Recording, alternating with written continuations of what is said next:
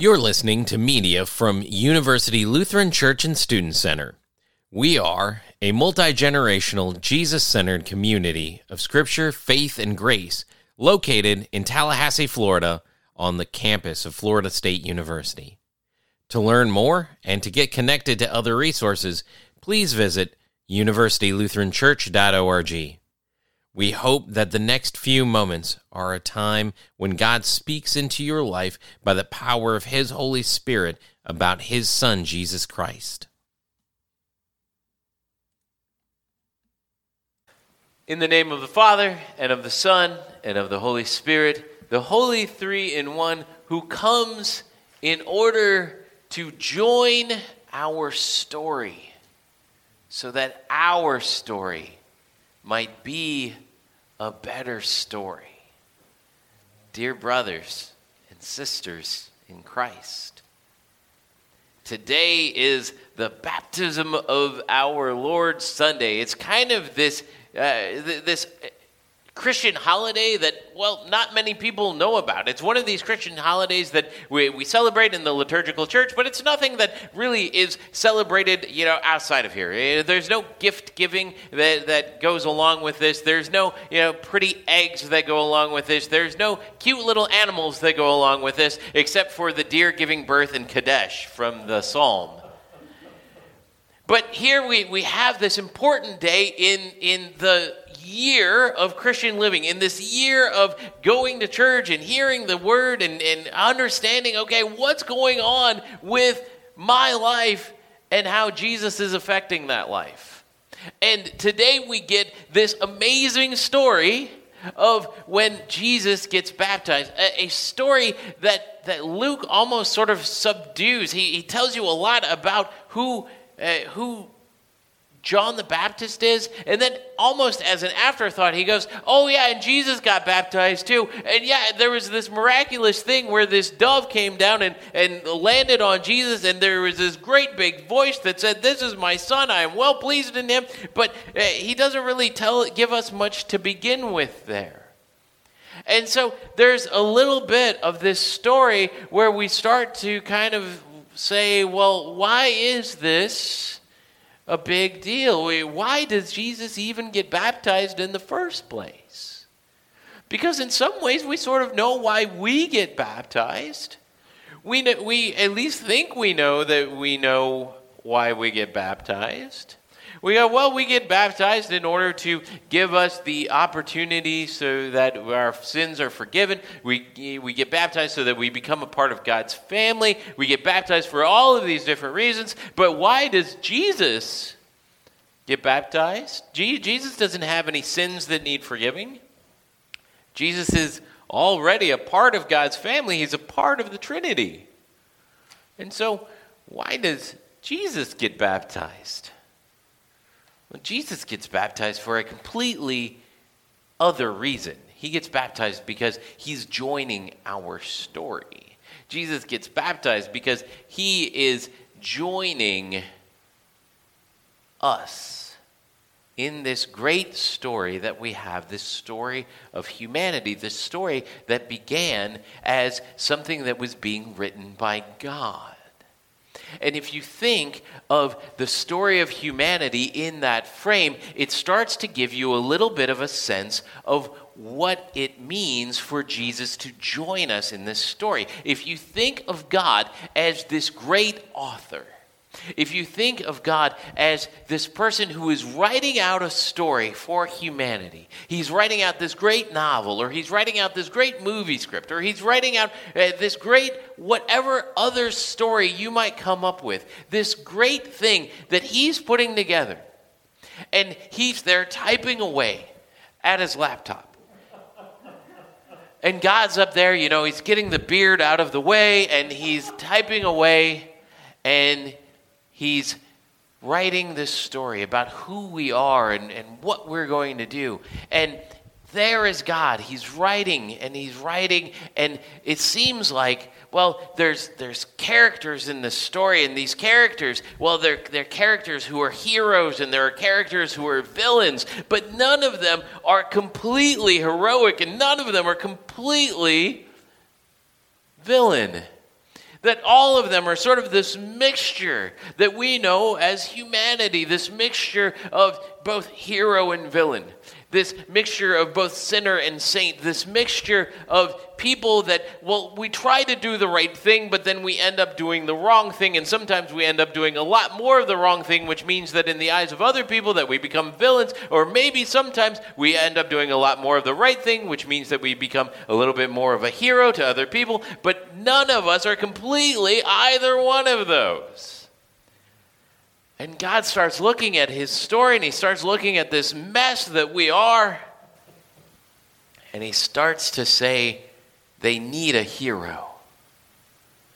They need a hero who is just a hero.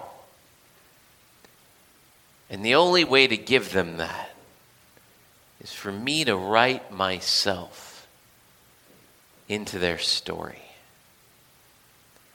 And in this magical moment, God incarnates himself, the author, into his own story so that he can join us to be the hero of our story. And that sounds like a good thing at first. And it ends up being a really good thing. But there's an element in there where it is a really scary thing to have somebody who is so other join into our story. Somebody who is not like us. Somebody who is other than we are. Somebody who is the God of the entire universe. Somebody who is the God who put together the world, which is what that psalm is all about. That God is this mighty character who can do all of these things in nature that we cannot do. I don't know how many of you have made deers give birth. But God came and wrote himself into our story. That God came and, well, that's kind of intimidating. To have him join us. Because we know that when he joins us, that then our villainy looks worse. Because when we just compare ourselves to other people around us, we know that the humanity that's around us, well, it's all sort of a mixed bag. And so because of that, generally speaking, we can find some people that are, well, they're kind of worse than us. And we sort of like those people because they reassure us. And then you have some other people, well, they're not worse than us. We're worse than them.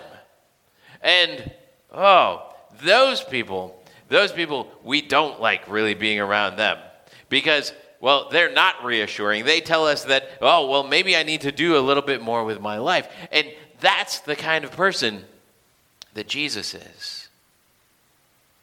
That's the kind of person that Jesus is, and it shows when he's baptized. It shows when he's baptized because all of those people who are gathered at the River Jordan, well, they see Jesus get baptized like all of the other people that have gotten baptized by John before them. And there's something different that happens here. There's something different that happens when Jesus gets baptized. When Jesus gets baptized, the Holy Spirit comes down in the form of a dove and lands on his head. And the other thing that is different that happens when Jesus is baptized is that God says, "This is my beloved Son, the one in whom I am well pleased." It's like God is going, finally, I am able to completely affirm this hero in my story. It's kind of frightening how different Jesus is. Because he's so other than us. In 1990, around the end of Carl Sagan's life, he would die in just a little bit after this. In 1990, Carl Sagan, the world-renowned cosmologist and astronomer, he saw this picture. He saw this picture that came from a space probe, the Voyager 1. And as he saw that, he took a look at the picture that was given by this space probe, this Voyager 1. And in the picture, the Earth is just a tiny little dot that you can make out in the midst of this great space scene. This tiny, pale blue dot, he says. And Carl Sagan says this about that dot. He says, look again at that dot. That's here. That's home. That's us. On it is everyone you love, everyone you know, everyone that you've ever heard of, every human being who ever was, lived out their lives. The aggregate of our joy and suffering, thousands of confident religions, ideologies, economic doctrines, every hunter and forager, every hero and coward, every creator and destroyer of our civilization, every king and peasant, every young couple in love, every mother and father, hopeful child, inventor, explorer, every teacher of morals, every corrupt politician, every superstar, every supreme leader, every saint, and every sinner in the history of our species lived there on a mote of dust suspended in a sunbeam. And the amazing thing about that picture that Carl Sagan saw is the perspective of Voyager 1. A perspective that is tiny compared to God's perspective. A perspective that is only a fraction of God's perspective. In God's perspective, we should be an even tinier, pale blue dot in an otherwise huge sea of amazing things. And that's us as a planet, much less us as a church, much less us as individuals who are sitting in this place. And yet, God looks at us and says that because he loves insignificant us so much, that he is willing to write himself into our story. That our life together with one another begins with our lives together with him. Our lives together with him, written into our stories by his own hand.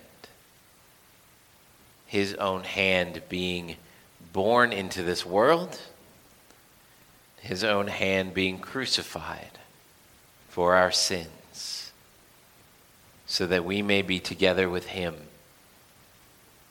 for eternity. So may you this week understand just how little you are. But may you also understand that you have been declared so significant that the Son of God himself has been written into your story so that you may be with him forever and ever. Amen. Thank you for listening to this media from University Lutheran Church and Student Center.